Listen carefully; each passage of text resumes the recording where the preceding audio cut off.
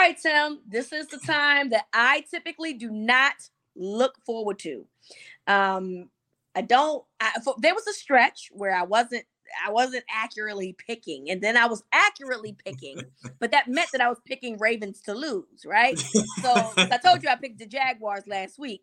Yeah. Cordell is typically really good with this. He typically picks. He's been on a tear for weeks. He picked the Giants to win. Yeah, I remember that. I asked him that during pregame, and I was like, really? He picked the Giants. He picked the Bills.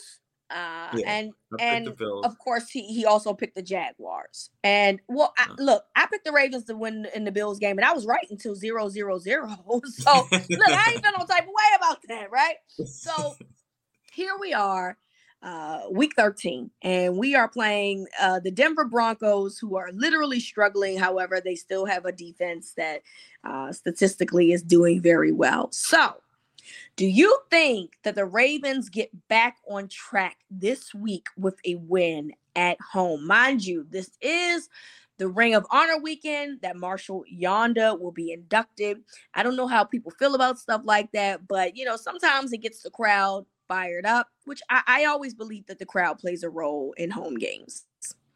Oh, for sure, and definitely excited for Marshall to come back. Well deserved, and I think one day he'll definitely be in Canton. But get back on track. I mean, I think they'll win.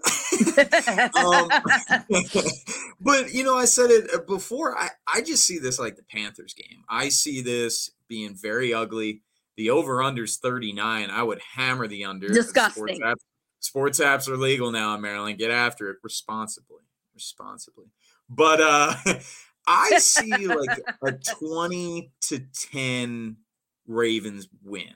I don't see the Broncos offense doing much of anything, but I also don't really see this Ravens offense doing a ton either. And I really can't wait to see them in the red zone going against the best red zone defense, because they've just been in a serious funk. And the thing that bugs me, and we've talked about Greg Roman during this podcast, you have the ultimate red zone weapon in Lamar Jackson, where I said since week 4, 42.2% red zone efficiency.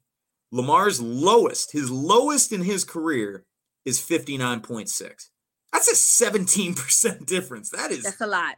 Yeah. Huge. And it was 64% in 2019. I get it. 2019 was 2019, but like they need to be better. And yeah, maybe you can get away with that against the Panthers. Maybe you can get away with that against Denver. If you're going against the Bills, you're going against the Chiefs, you're going against Miami, you got to cash in. 3 points is not going to beat those teams.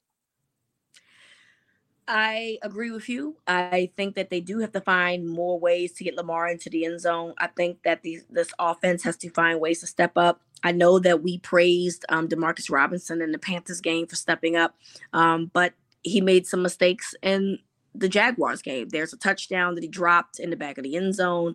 I personally, Tim, felt that second pass out of the game where it's overthrown is a Demarcus Robinson issue. I felt like he lazily jogged off of the line of scrimmage and run full speed, and it was too late. I feel that way. We saw Mark Andrews dropping a touchdown pass. Let's get right say. We Josh Oliver dropping was slightly overthrown. Whatever. But any other guys in the National Football League have guys that go up and get those passes. And somebody has to step it up. Somebody has to be the guy to step up in this offense and find a way to help their quarterback, period. And I think I'd say this. We're bringing up Demarcus Robinson and Josh. Like crazy, this is where right? we're at, where it's unreal. I mean, Demarcus Robinson was cut by the Raiders in August, the end of August. Yeah. And he's their de facto number 1. Like, that's where I we're at. try not to buy into that too much because I feel like the main reason that Demarcus Robinson got cut is because of the Devontae Adams trade, right? Oh, yeah. That's a big part of it, right? But Sure. yes, right. I get your point. I completely understand your point. He ain't have a job at one point, and the Ravens picked him up off the street. And we're asking him to be a guy on this offense. So somebody got to step it up. I don't know who it is. Somebody has to step up for Lamar Jackson and for themselves, quite frankly, for that matter, and make some plays. And what sometimes you would like to hope is that when you lose against teams like the Jaguars, a team that, okay, people quote unquote think you should beat, maybe that's a reality check. Maybe you needed to be punched in the mouth and that you needed to be better and that you watch the film and you find a way to get better. And I'm hoping that what's going to happen is that the Ravens got punched in the face, okay, and that they are like, I watched the film. I didn't like what I saw. I got to be a better player. And it starts now because you're still in a playoff line. Even if it's not necessarily the division that you win, there's 3 other spots here. There's the 5, 6, and 7 seed. And as of right now, you're still in a playoff position. So I would like to see somebody come out and be the guy in this team. And I don't know who it's going to be, but I do think that they will find a way to win this game. I agree with you 110%, Tim. I think that it's going to be ugly because that's what the Ravens do. They don't win pretty. They don't know what it's like to win pretty. I ain't seen a win pretty game. I don't remember what a win pretty game has been all season long, quite frankly. Season? I saw them lose pretty. You saw what? I saw them lose pretty in the Miami game. The Dolphins game, yeah. I guess that's a lose. Yeah, that's what I said in the Miami game. I saw you lose pretty, but I don't remember you winning pretty. And look, I don't care about stuff like that. Let me be clear. I don't care about winning pretty or winning ugly. I don't care because the National Football League is a very hard league to win football games. And we already talked about how good this Broncos defense is. So if you can win a game against the Denver Broncos, I don't care. That's a win. It doesn't matter. But you do need to find a way to have some type of rhythm because we're getting towards the end of the football season.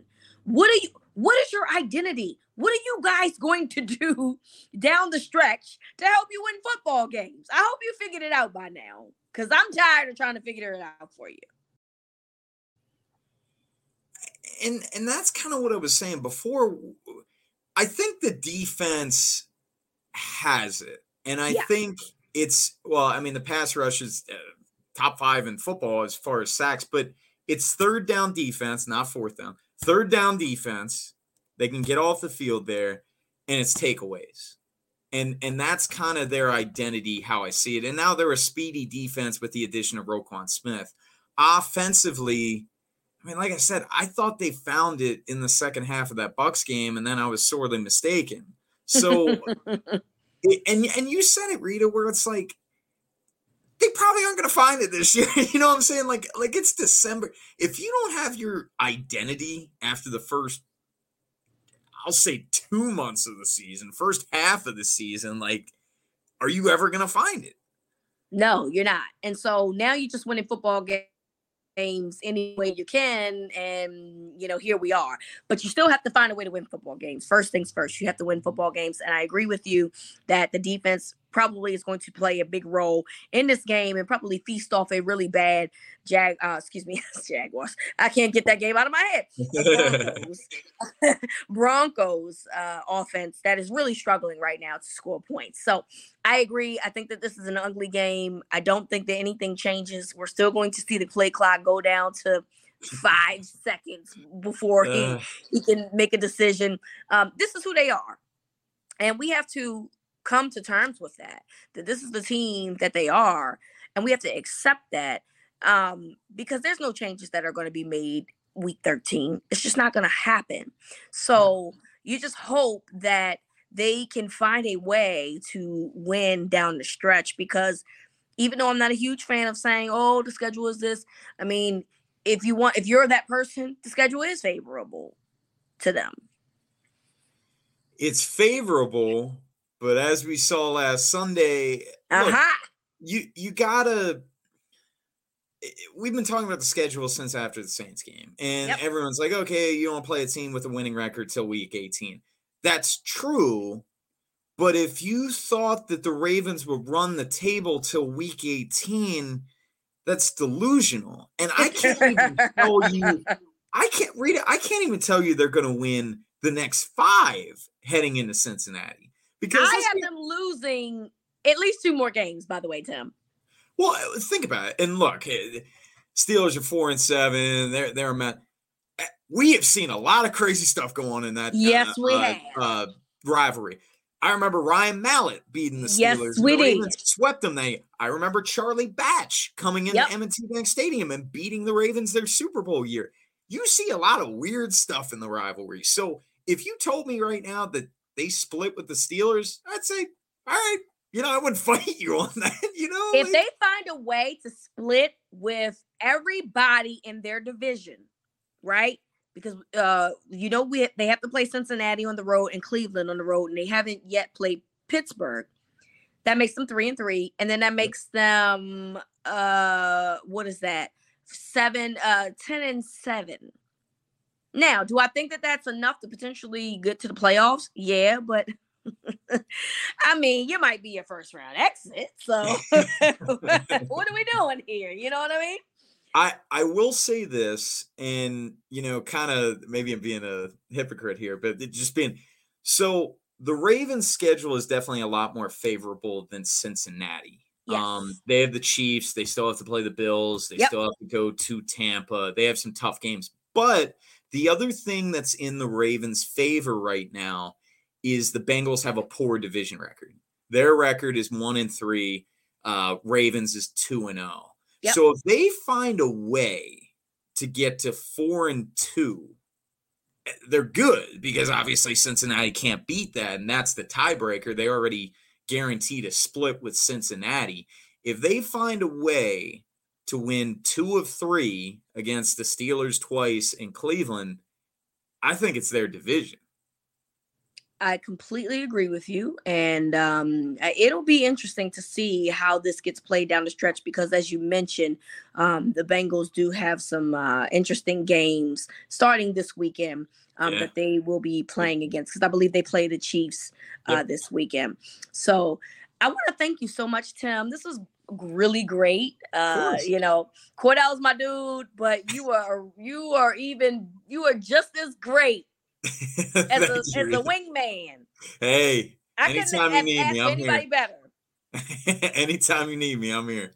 I appreciate you so much, and we would love to have you come back when Cordell gets back so we can talk some Ravens. For sure. We really appreciate you. So, final score. We're done here. But what's your? You said 20-10, right? 20-10. 20-10. All right, I'm going 24-13. It's still gonna be ugly. Yeah, but it still hits the under.